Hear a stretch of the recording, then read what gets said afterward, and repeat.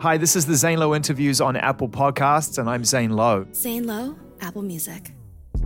I'm never entirely sure how to address people who are sir.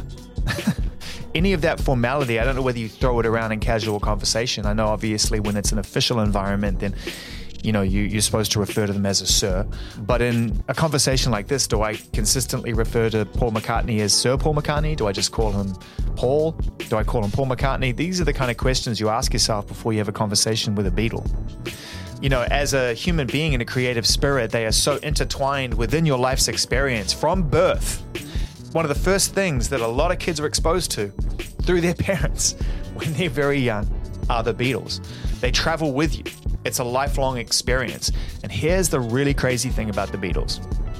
They will continue to play that role in the life cycle for many, many years to come, such as the impact that the Fab Four had on the world in what was a very condensed and short period of time. So anyway, getting back to the dilemma, I made the decision early on when I had a chance to interview Sir Paul McCartney that I couldn't deal with the formality of it, and he didn't seem to mind. So this is my latest conversation with Paul McCartney, or as I probably overly casually refer to him in this conversation as Paul.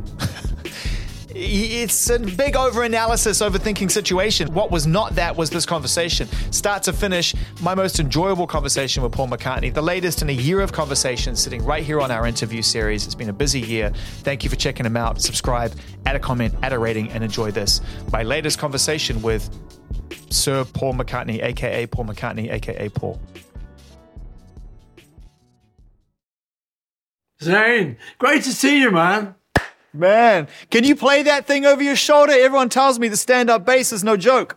That stand-up bass is no joke. But listen, that is the Elvis Presley bass. What?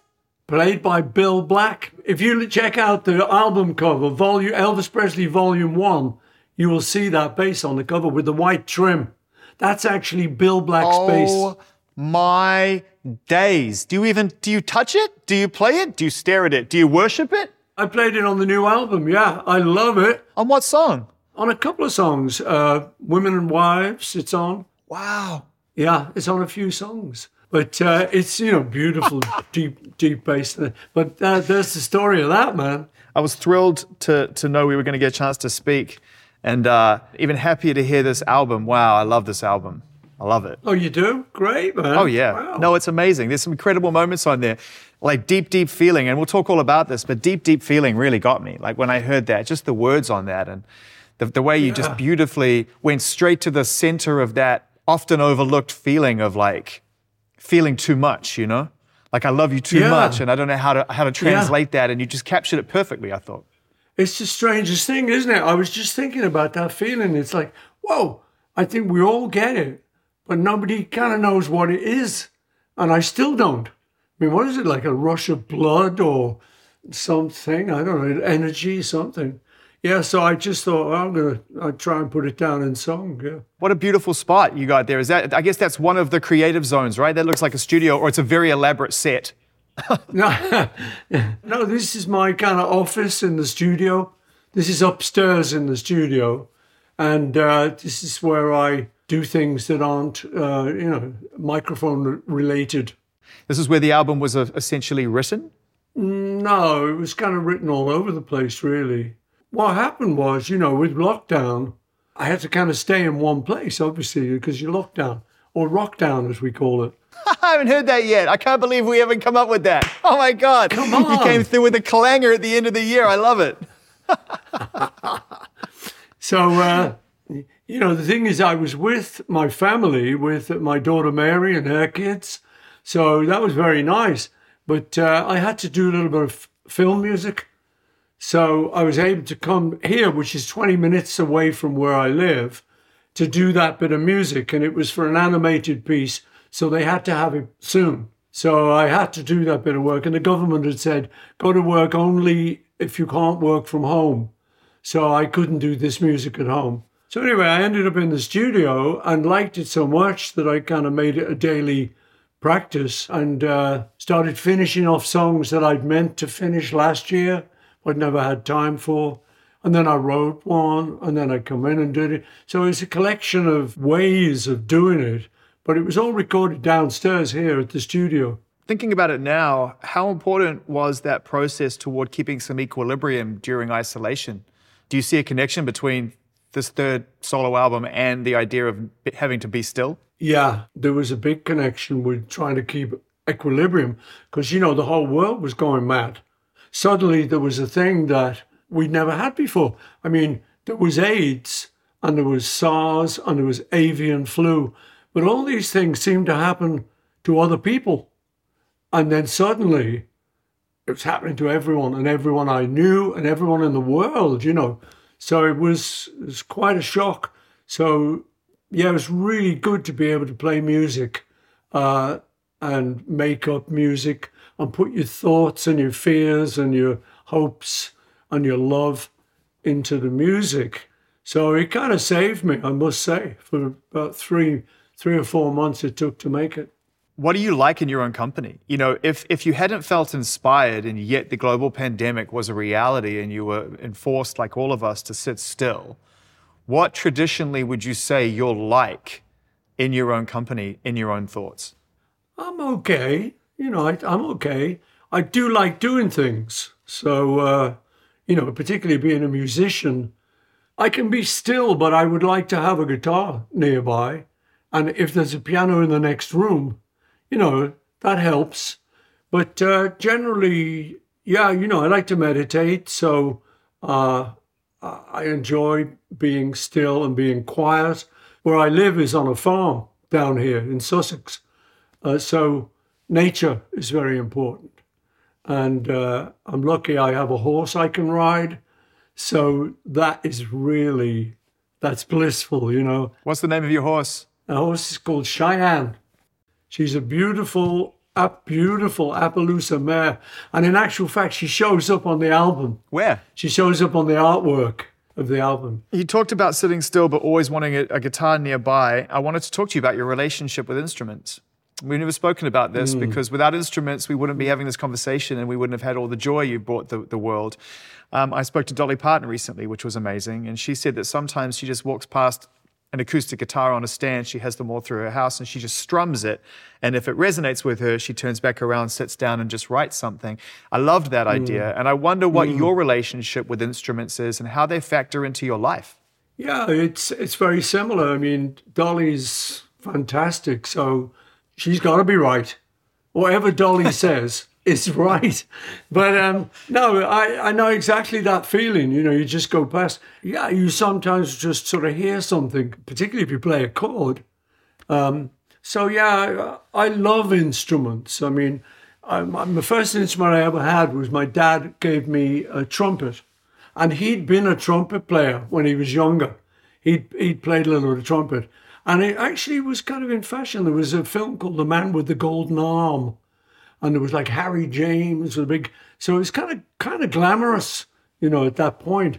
But I realized I couldn't sing with this thing in my mouth. So I swapped it in for a guitar.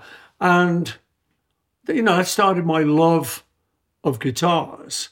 They're really a great help when you're growing up because you've got so many questions and things flooding in that if you can get off in a quiet space with a guitar and you kind of can tell your troubles to the guitar, and often in doing that you come out of the other end and it's a song. We used to think it was like the greatest therapy. And the same, we had a piano in our house because my dad again played piano for the family parties. So there was always a piano there available. So I started tinkering around and that became the second instrument that I loved, I mean, even now, if I'm in a kind of hotel or in one of these places where there's a piano in the lobby, I can't resist. I have to kind of just go by, excuse me, just... It's one thing to play piano at the family parties. It's a great tradition. It's another thing for Paul McCartney to sit in a hotel lobby and bang out Let It Be. I wonder how that is for people, and sort of what that experience is like and whether you're aware, because you have to be self-aware with the life you've lived. Yeah, I kind of know what I'm doing. I understand that, I mean, there's two parts. One part is I can't resist playing the piano. I just want to see if it's in tune. and how it sounds. So that's for me. But then, if there's some people around and I just do a little quick sort of bit of Lady Madonna or something, then I know I've given them a story. Yeah. And, they can go home. You know what I was doing? I was in the hotel foyer. This bloke walks in, he plays a thing, and it was Paul McCartney. So I know I'm doing that. But in fact, a funny story was when I was on holiday, very early days of me and Nancy, and we were on holiday in Morocco, and we'd come away to have a great holiday together, but it was raining every single day. You come all this way to Morocco thinking it's going to be blissful, and it was terrible. So, but there was a piano in the hotel foyer. So I would go in there when I knew no one was going to be around except maybe the guys setting the tables for the evening. And I would quietly just play and stuff. And I wrote a song actually on Valentine's Day for Nancy called My Valentine. Wow. So, it sometimes goes further than just tinkling. Sometimes you get a song out of it. Okay, this third McCartney record, the third of many, but the third of a trilogy of solo records, really solo records, essentially you, right from start to finish. How important was it that this came out before the end of this year that none of us will ever forget, many of us want to forget, but that ultimately kept within the tradition of the end of a decade, start of a decade?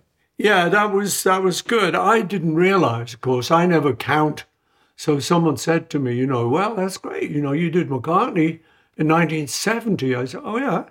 They said, and you did McCartney too in 1980. I go, oh, that's good. So great. So let's get this out before 2020. And as you say, though, it's been such a crazy year for me, for you, for everyone that we run into. It's one of those, wow, can you believe this? And I say to people, it was going to be so auspicious, 2020. It looks so good on a poster. That's going to be so good.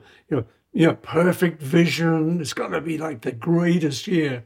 And then suddenly, boom, it was special, but in a weird way. So, but it was good. Once it was pointed out to me, 70, 80, 20, I thought, well, that's nice. So we did it. It doesn't surprise me that time doesn't play as much of a factor consciously for you as it does for all of us. But it also doesn't surprise me that it plays a factor at all. Everything that you've been associated with, time has flowed in this strange way through it. And I can't really dive into this album without recapping to some degree. So I want to go back to 1970 and the first solo McCartney record because they are related. And this was a very tumultuous time. Widely documented, John had already told you and the other boys in the band that he wanted to move away from it, and you retreated and made this record. I would love some memories that spring to mind from that time as we begin this journey to 3. The thing was, I'd really recently met Linda, and we were settling down together. We'd got married and we were settling down together. And because the Beatles had finished, I had a lot of time on my hands. Normally we're doing this, we're going to go rehearse, we're going to do a record, we're going to write some songs for the new record. And suddenly there was like nothing to do anything for. So I was just hanging around the house. But I had my guitar, I had acoustic, I had electric, a little amp, there was a piano there, and I also had a drum kit. So I was goofing around each day, just for my own fun. And then I thought, well, actually, it'd be kind of nice to get these things down. Of course, you didn't have iPhones then. So to get it down, you had to get in a big, serious piece of equipment. So I got one microphone and one Studer 4-track machine. And my mate set it up and just said to me, well, look, here's what you do. If you're doing drums, you just plug this into the back of the machine. The microphone went straight in to the back of the channel 1, whatever it was. He said, and then you turn it on and go and hit the drums. And if it sounds right, you're great. If it doesn't, move the mic.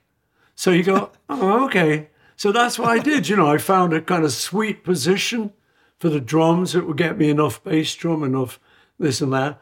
And so that's what I did, So it was a great way to spend my time because, as you said, it was a difficult period. Here was this band that I'd been in a lot of my life, and these guys who were my best buddies ever, and suddenly we'd split up and we weren't working together. And so we were each in our separate homes, and I was in mine. But as I say, having just met Linda, there was a romantic element to it, and there was a new discovery of, thinking about a family, and so all of that was very nice. I'd be playing a bit of electric guitar, let's say, and just sort of playing around, and Linda would come in and say, "I didn't know you played electric." I said, "Oh yeah, I do a little bit." She said, "Oh, that's great, that's good." So she was very encouraging, so that would encourage me to go, right, I'm going to do a song with a big electric on it, whatever. It sounds like she had to encourage in a lot of ways because, and I want to reference actually a lyric on 3, on Find My Way, where you talk about, I never thought there'd be days like these. Now you're overwhelmed by your anxieties. You've written about anxieties before. Everybody goes through them at various points in their lives. And thankfully nowadays we're far more acknowledged and there are tools to deal with them.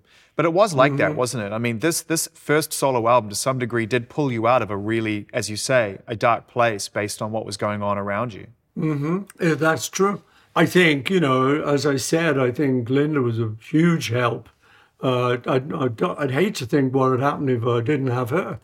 But yeah, it was very dark. You think about it, you're a kid and you join a little group called the Quarrymen, and you're goofing around, you're learning to be a kid in a group.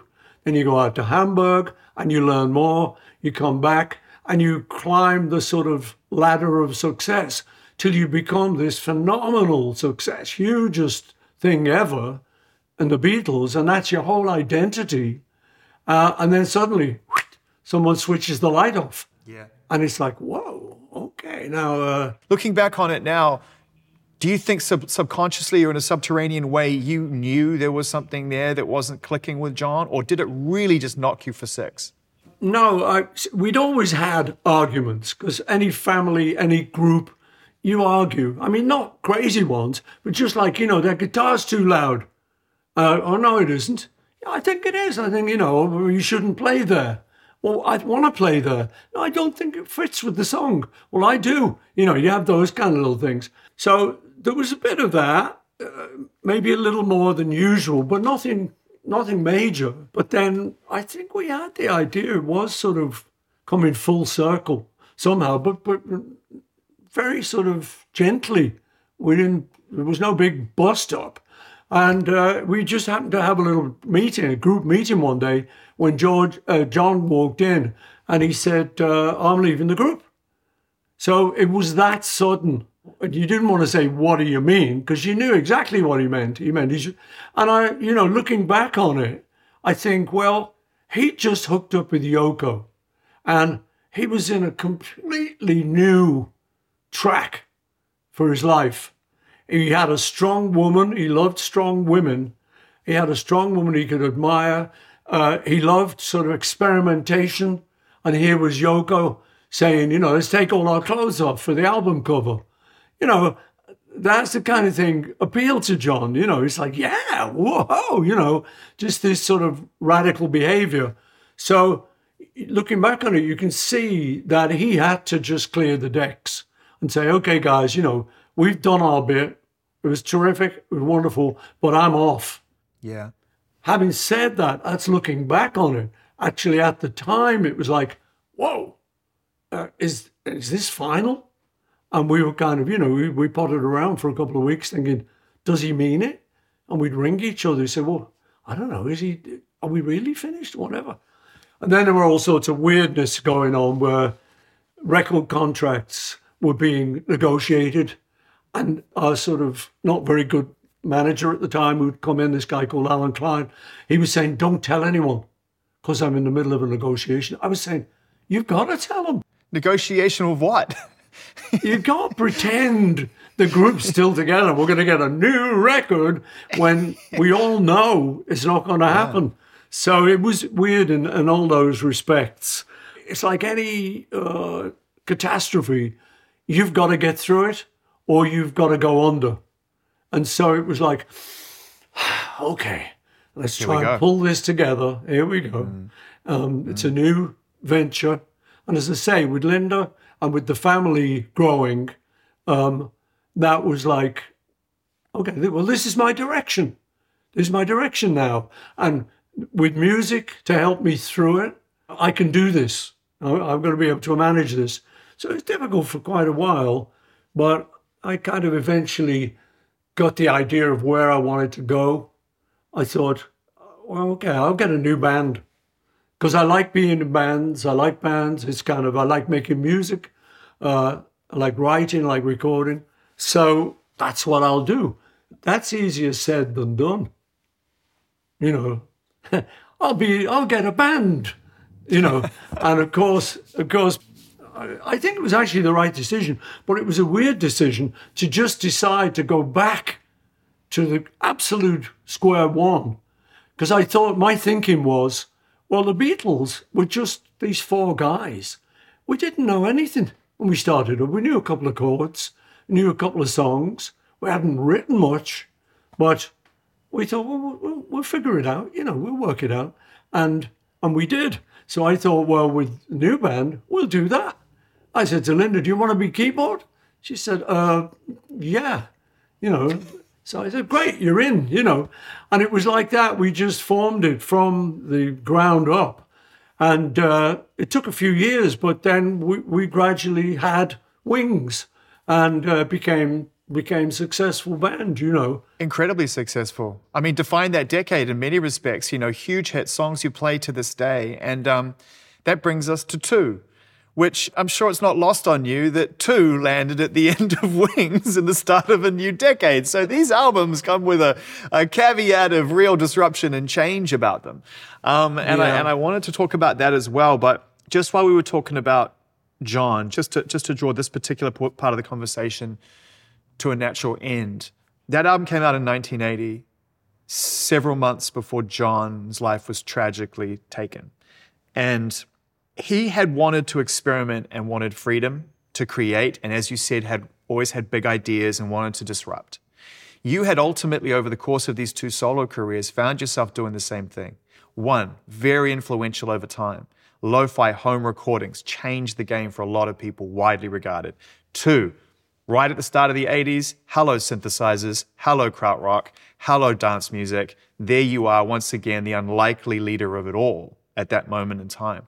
You in your own way are creating and inspiring and innovating, which is what John left the Beatles to go and do.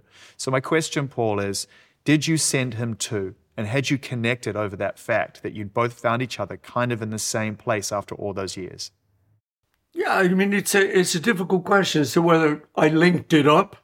But you're right. It was at another point when I wasn't doing anything. You know, Wings had finished. So it was like, what do we do next kind of thing, you know.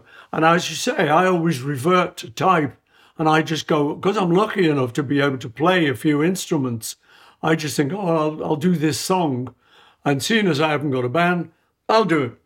With John, you know, the great thing was we had begun to get our relationship back together. That was like a huge blessing for me because, you know, when he was tragically murdered, I think if we'd have still been fighting, I'm not sure how I would have dealt with that. But it was great that we'd been speaking to each other, and he'd just had Sean not so long ago, and he was raising the baby. So John was getting very domestic, and we were talking about, you know, changing babies' nappies, diapers, and we're talking about baking bread and all this kind of stuff. So it was very nice. It kind of receded to a nice, gentle boil. It wasn't bubbling so much anymore, you know. And I know that when I'd done the second McCartney 2, I know he'd listened to it because I heard that he was keen on the song Coming Up. And what would happen with me and John was, and he wrote this later, where he's saying, oh, bloody hell, Paul's come up with something good. God, that means I've got to. And that's that old dynamic again. Once again, that kind of gave birth to the Beatles. Yeah. Yeah. And then he'd come up with something good. I go, oh, bloody hell, I've got to go in the studio again. It was a kind of creative competition. You know, if he did something good, I wanted to do something good and better. And then he'd see that and he'd go, right, I'm going to do something better. So it was very healthy. You know, it meant that we were not just taking it easy. We were always trying for something good. You know, when you have created so many amazing moments in people's lives and in your lives, created so many memories, they move into a timeline. And timelines have anniversaries, and anniversaries come with reflection. And when you talk about the Beatles and individuals like yourselves, George, Ringo, John, these anniversaries are big deals. You know, the whole world thinks about 10 years, 20 years here, 40 years, as we know, which is coming up. And at the beginning, I talked about the relationship of time in your life and how it keeps showing up in a neat way, whether you realize it or not. What's your relationship with things like this in the face of how the world reacts? Because you can't avoid it when people talk about 40 years since John passed, 50 years since this album and such. I don't really take that much notice, tell you the truth. How? How can you not notice it? Okay, because I'm doing stuff. I'm not thinking about having done stuff. I'm still on the road. I don't mean like playing concert. In actual fact, that's true as well, except for this year. But I'm always kind of moving forward in my mind. So people will say to me, "It's 50 years since Abbey Road." I go, "What? It is? Oh, yeah." And people will say to me, "Well, what year was it when you did your first Australian tour?" I'll go, I'm not sure. And I can be lazy because I know we can look it up. Yeah. You know, so I don't have to, I don't have the normal parameters. Well, we'll all tell you. Have. You don't even have to look it up. The whole world will tell you. I mean, that's our job. What year was that? And there's always someone who knows. I'm not that careful about that. I don't remember years or anniversaries so much. Yeah, I'm good on my personal family birthdays and wedding anniversaries. Thank goodness. Unlike a lot of men, I remember those. So those men are in trouble. You don't want to be one of those men. Yeah, I know. So, that's easy. But career-wise, I just know, I did that. Yeah, I did that. Yeah, I did that. But the time isn't the biggest aspect of it. It's a continuum. And I know I'm in it. And I know I'm on it. And I'm enjoying it. So I don't have much time to look back. When I do, I love it. When I do get nostalgic. You lean into it. I love it. Yeah, I really do, And I will sometimes, the kind of thing happens is like on an album, you have a remaster, reissue, and then there's like bonus tracks that I haven't heard forever. But it's like it's my little home demo of that song. And some of those things can be very nostalgic. And wow, listen to that. But generally, time isn't something I worry about too much. I must say I knew Doris Day, the great actress, singer, Calamity Jane. Once I Had a Secret Love. I mean, I love Doris, like a lot of people from my generation. And in fact, my daughter Stella is like a major fan of Doris's. She says she inspired her. There's a film called Calamity Jane, which is great. And she's a real tomboy, Doris. But she has to get sort of fancied up for a romantic scene. So she puts on this beautiful like yellow dress and everything. And Stella said when she saw her appear in that yellow dress, that made Stella want to be a fashion designer. Wow, Doris Day is day one. That's amazing. Day one for Stella. So it was great because years later we met her and Stella and I paid a visit to her. Stella was able to tell her that story, which Doris loved, of course. But years before that, I'd known Doris through her animal activism. She was a crazy animal activist, lovely. She had millions of dogs at her house and they all had their own little bed. And she was quite, she was an animal lover. Back then, you'd have been considered eccentric. That was a Hollywood eccentricity. That would have been like Doris Day and all of her dogs. Nowadays, it's common practice. Yeah, well, time moves on. But I remember talking to her about things like we're talking about. And she said, time is an illusion. Do-do-do-do-do-do-do-do. Don't get spooky on me, Doris. Do-do-do-do-do-do-do-do-do.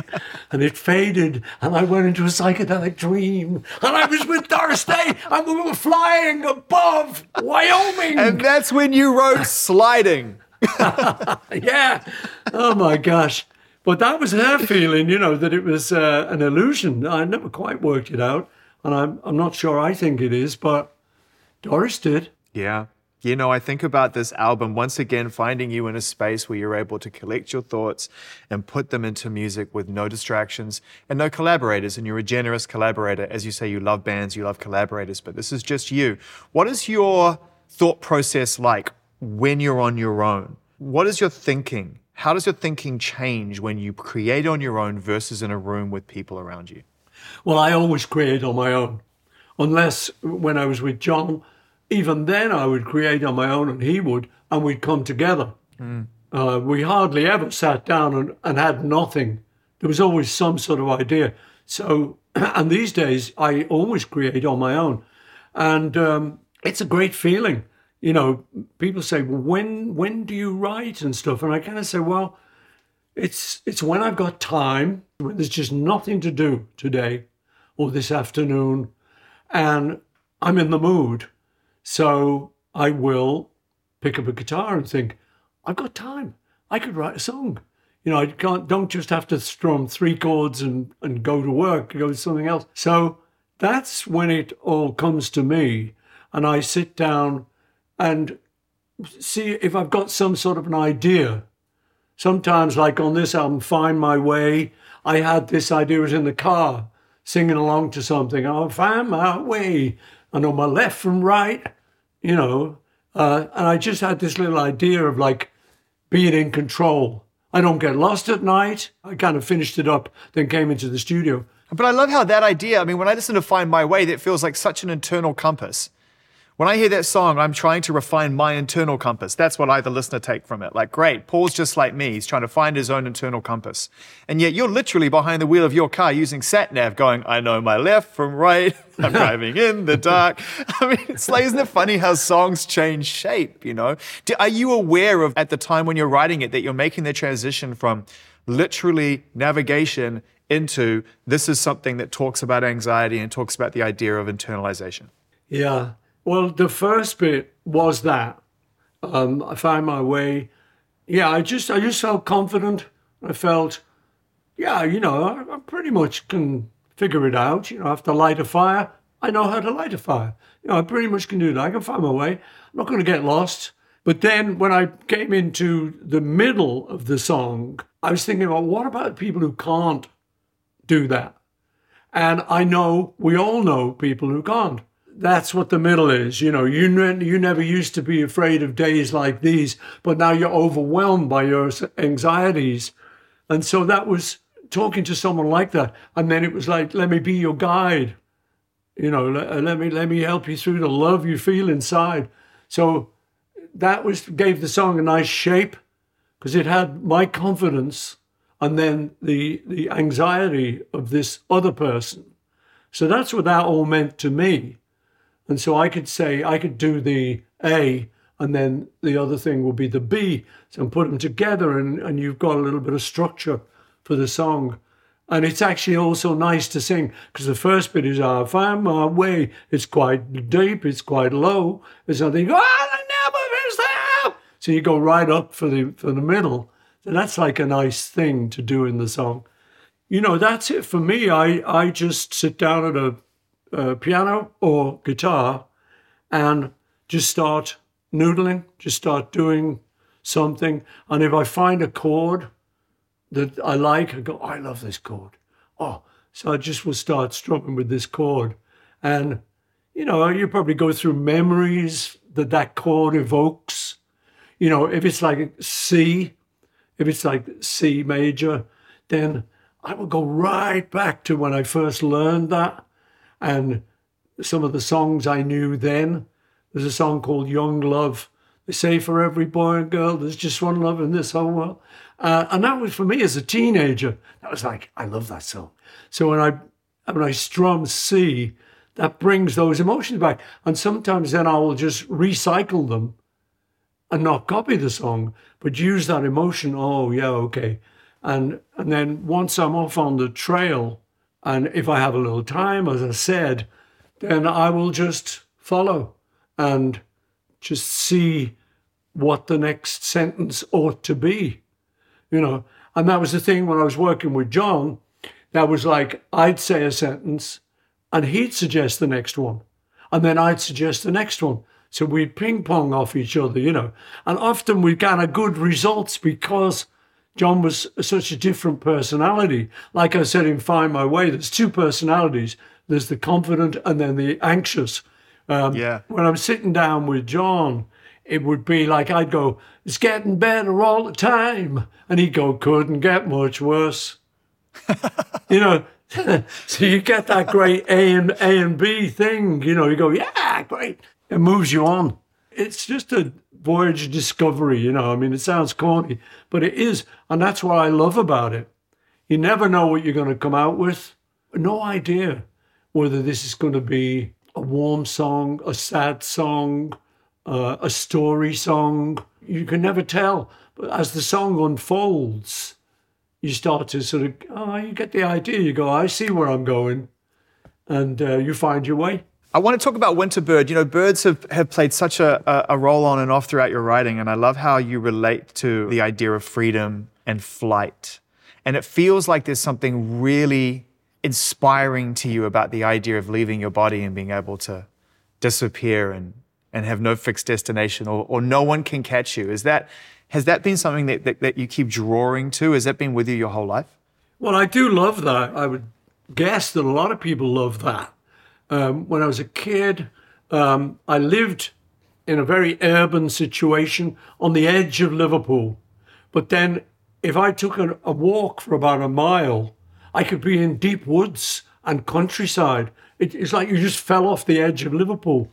And and there would be most beautiful bird life and nature. So I've always loved that escape. You know, I saw it as an escape. And so I was very interested in all the various birds and things. And I've carried that all my life, this idea that, you know, you can sort of escape in various ways from the normal humdrum life that you might be leading. I mean, I'm not complaining because I don't live a humdrum life. I got a pretty good life, you know. But yeah, that idea, then it was important.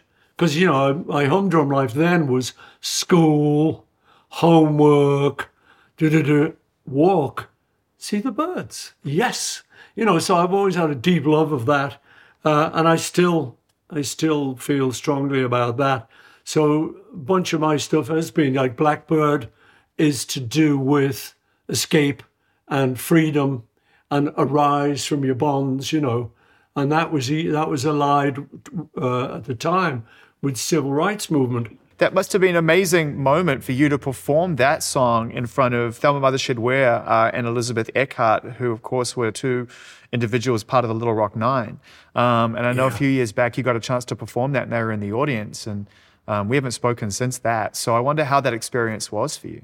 It was fantastic. It was beautiful because as a kid, I'd seen, like you, probably seen the newsreel where there's all the white supremacists booing these black kids going into school. And they're teenage girls, you know, the two you're mentioning. And so I'd always felt annoyed at my race, the whites, could be that crazy and that horrible to people, you know.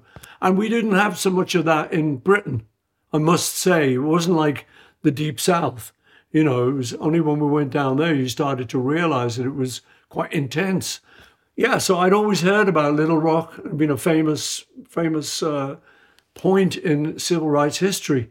So when we were playing Little Rock, I was able to offer tickets to the girls. Someone said they're still around, but they're ladies now. You know, they had a great education because they stuck with it. They went to this good school. So I was very proud to sort of talk to them and to play Blackbird, because I introduced Blackbird on the show as being, you know, about civil rights, you know. So it was really a warm feeling. I felt very proud to meet these ladies, you know, and it's just great to see a resolution of a story like that. So it was a great moment for me, and they were very pleased, you know, and so we all had a great time. It was nice. It was, you know, again, some kind of full circle from when I was a kid seeing these little black and white movies. Here we were, and I was with the two girls I saw in those newsreels. And you know what? They turned out great. I've spoken to so many artists, especially at times like this, where the idea of writing and expressing oneself and how it's attached to the events of the day and what is going on outside the window. It's challenging for the artistic spirit to force itself into that space. It has to come from a place of authenticity and passion and a real willingness to make a difference. I often say, Paul, like I never expect my favorite artists to show up, but I respect it when they do. And so you have always, throughout your life, at various moments, found a way to transcribe what's going on. And you dress it in a way that often is only uncovered at a later stage. You have protested, you have written songs and been active. You do like to write about those things. What is it for you that gives you the confidence to be able to move into that space and write about things and not be intimidated? I think I don't know I'm doing it. I think that's one of the things. If I consciously am outraged by something in politics or just in the world, some of the terrible things you hear about, it's not that easy for me to just sit down and write, I don't know, something about the Yemen or something, you know. Even though I'm outraged by the situation there, it's not easy for me. But it is easier for me to write a veiled version of it. So if I'm thinking about civil rights and I'm thinking about the black women being abused as they go into the school, then to me, I prefer to see it as an image of a blackbird. And then I talk about broken wings. So I use metaphors so that on the one hand, if you're a little kid, a lot of little kids say to me, the Blackbird's their favorite song. So if you're a little kid, they don't know about the civil rights. They're seeing a blackbird and the freedom, and they're feeling the idea of just escaping barriers and stuff, you know, and they just like it as a little song. But so for me, that's what nearly always happens is like in Let It Be, I'll talk about, you know, darkness and times of trouble and stuff, but I'm not often specific because it's just not my way. And I'm much more comfortable talking about it, but veiling it somehow. It's not hiding it. It's just using a metaphor. I sometimes think that's stronger. You know, I mean, my biggest protest song really would be Give Ireland Back to the Irish. Now, there's no metaphors there. That is just dead straight after Bloody Sunday. But I felt I had to write it. I didn't really think it was this very successful song. I mean, it actually got to number one in Ireland. But, you know, for me as a song, I wouldn't say it was one of my best songs. So that to actually write overtly about a situation is a little more difficult for me than it is for some other people. Because of the framework of it, because you don't have the freedom to create and, as you say, paint a picture using all the colors on the palette. You have to stick to the ones that are in the news. Yeah, I think that's it. You know, it's just I'm allowed more poetry if I've gone in with a sort of metaphor. Then I've got more room to play, and I can think of the same subjects that are bothering me, the lack of freedom and things like that, and you know, the broken wings, the sunken eyes, all this idea. And I know what I'm talking about, And I think a lot of people do. I mean, you think about it, how many people this year particularly have got broken wings? The metaphor is a strong one for a lot of people.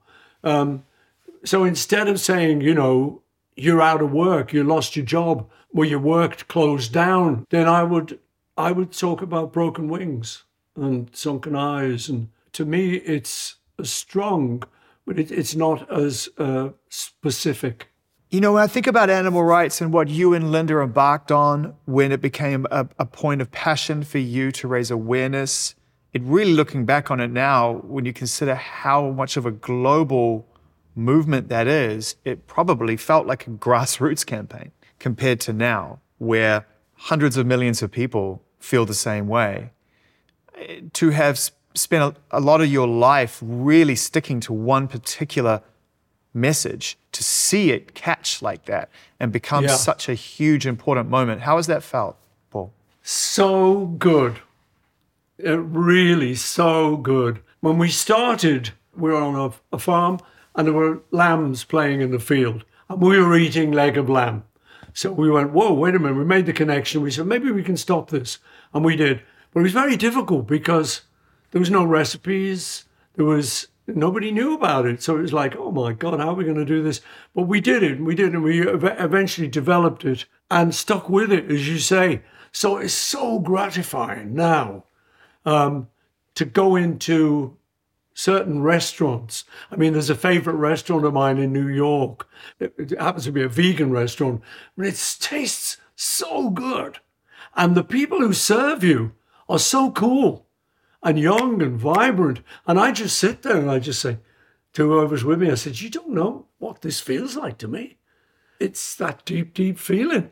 It just feels so, so great that we've arrived at a point where this is normal, because it certainly wasn't when we started. Was it stressful for you and Linda at times in the beginning? Did you feel at times like you were under attack and that you really were outliers and that message was hard to carry? Yeah, the thing is, there is this thing that people like to band together.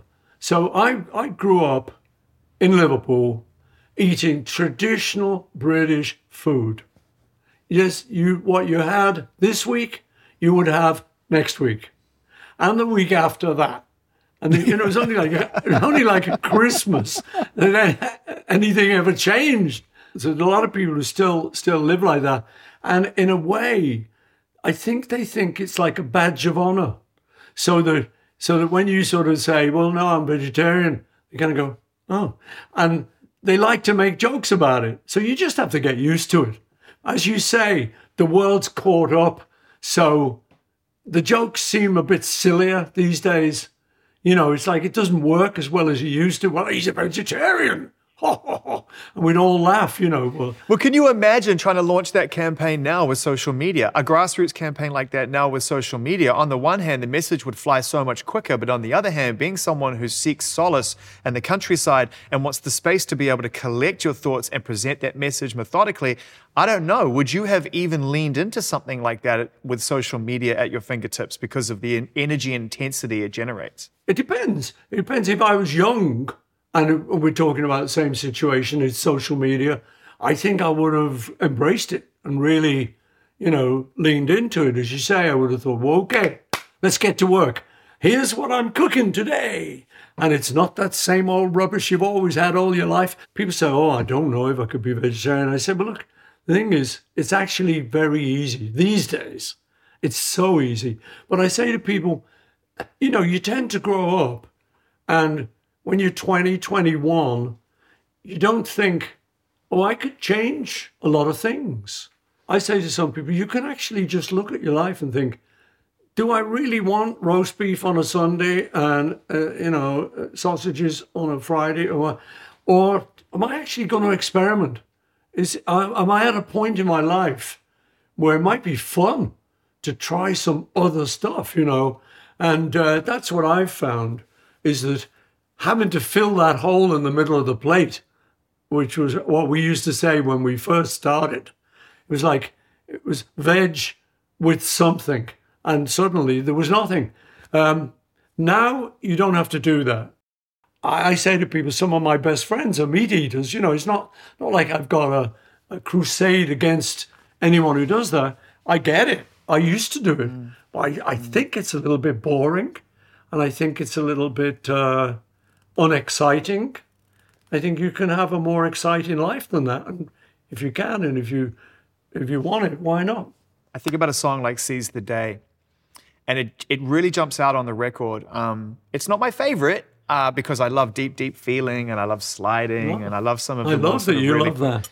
All right. I love it. But Seize the Day really jumps out because it is a brilliant song and is probably the one song on the record that I feel you knowingly know that you're drawing some of that inspiration from those recordings of the 60s into 70. It's true. The drums. Yeah. The piano, the arrangement. And I wonder how it feels when you're writing a Beatles song 50 years after the Beatles broke up and what that feeling, what it evokes in you. Yeah, no, it's a great feeling because, it's a style I love and I'm used to. But what happens is when you're first doing that, you fall into the natural groove of doing that and think, oh, this is nice. I'm enjoying this. I wrote that on piano. So I'm thinking, yeah, I like this. But then you check yourself. You go, whoa, is this like too retro? Is this too Beatley? Do I need to kind of stop and get radical here somewhere?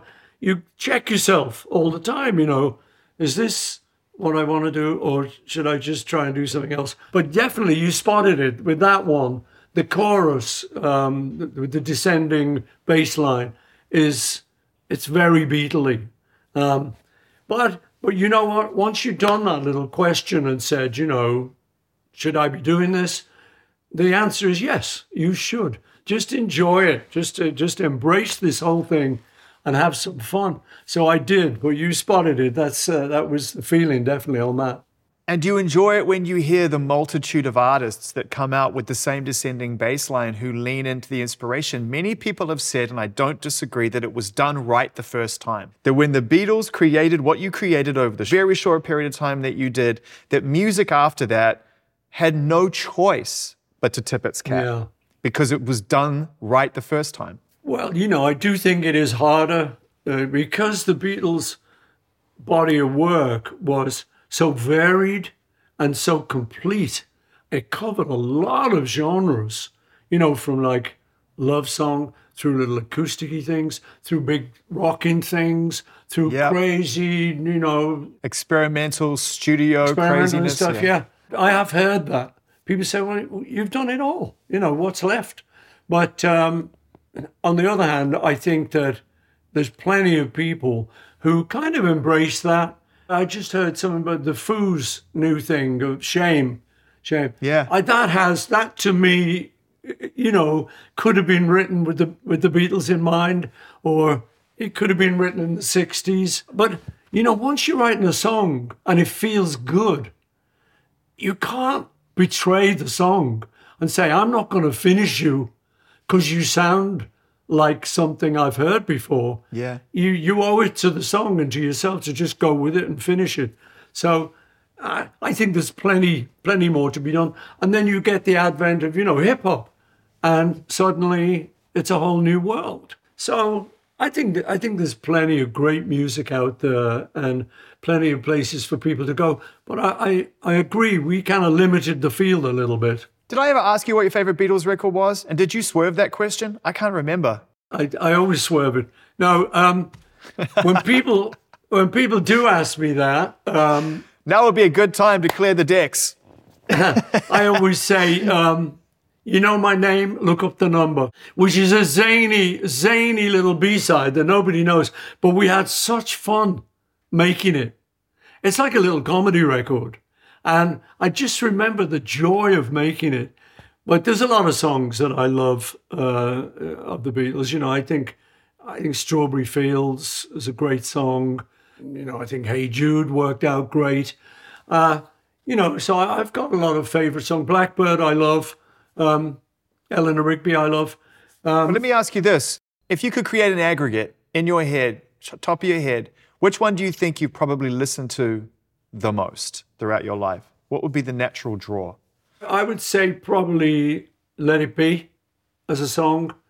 is sort of, it's the most ubiquitous. It's sort of got everywhere. Ubiquitous from the Latin ubiquo, meaning everywhere. Come on, give it you up. rock stars. You rock Give stars. it You're up, always, Zane. yeah, amazing. But I love you rock stars. You're always so self-conscious about not having a proper education. What? Okay, last question, Paul, for this time. The 60s, Beatles, civil rights. I've heard of them. Yeah, the civil rights, the move into a tumultuous 70s full of political assassination and war, and 80s Thatcher, Reagan, 90s technology terrorism, climate change, Trump. Your life you've written through these decades where change is inevitable. I'm giving you the headlines. As you've moved through your life, is there a mantra or a thought or a sentence or an observation or a feeling to you, not for the whole world, not speaking for me or anybody else in this room or the next, helps you cut through that and simplify the human experience? Yeah, I mean, to me, the thing that resonated with me when I was at school, it's just a phrase from Shakespeare, it's "to thine own self be true." I've always thought that's very sensible, very strong, and I've lived by that, and I continue to. You're trying to be true to yourself. You're trying to not have too much BS in your life. So to me, that would be something that helps me cut through the rubbish and the craziness around, to sort of center and just say, okay, to my own self, I should be true. To thine own self be true. The incredible Sir Paul McCartney on the interview series right here, his brand new album 3. Following 1 in 70, 2 in 80, and then 40 years later, we get 3. Everything done by Paul McCartney himself, and now streaming alongside, the most timeless back catalogue of remarkable music on Apple Music. Thank you so much if you've subscribed already. If not, please do. The interview series will continue. We started it this year. If you take a look at the list of conversations that we've been able to share this year, it's looking and sounding pretty good. Add a comment, add a rating. Thanks again.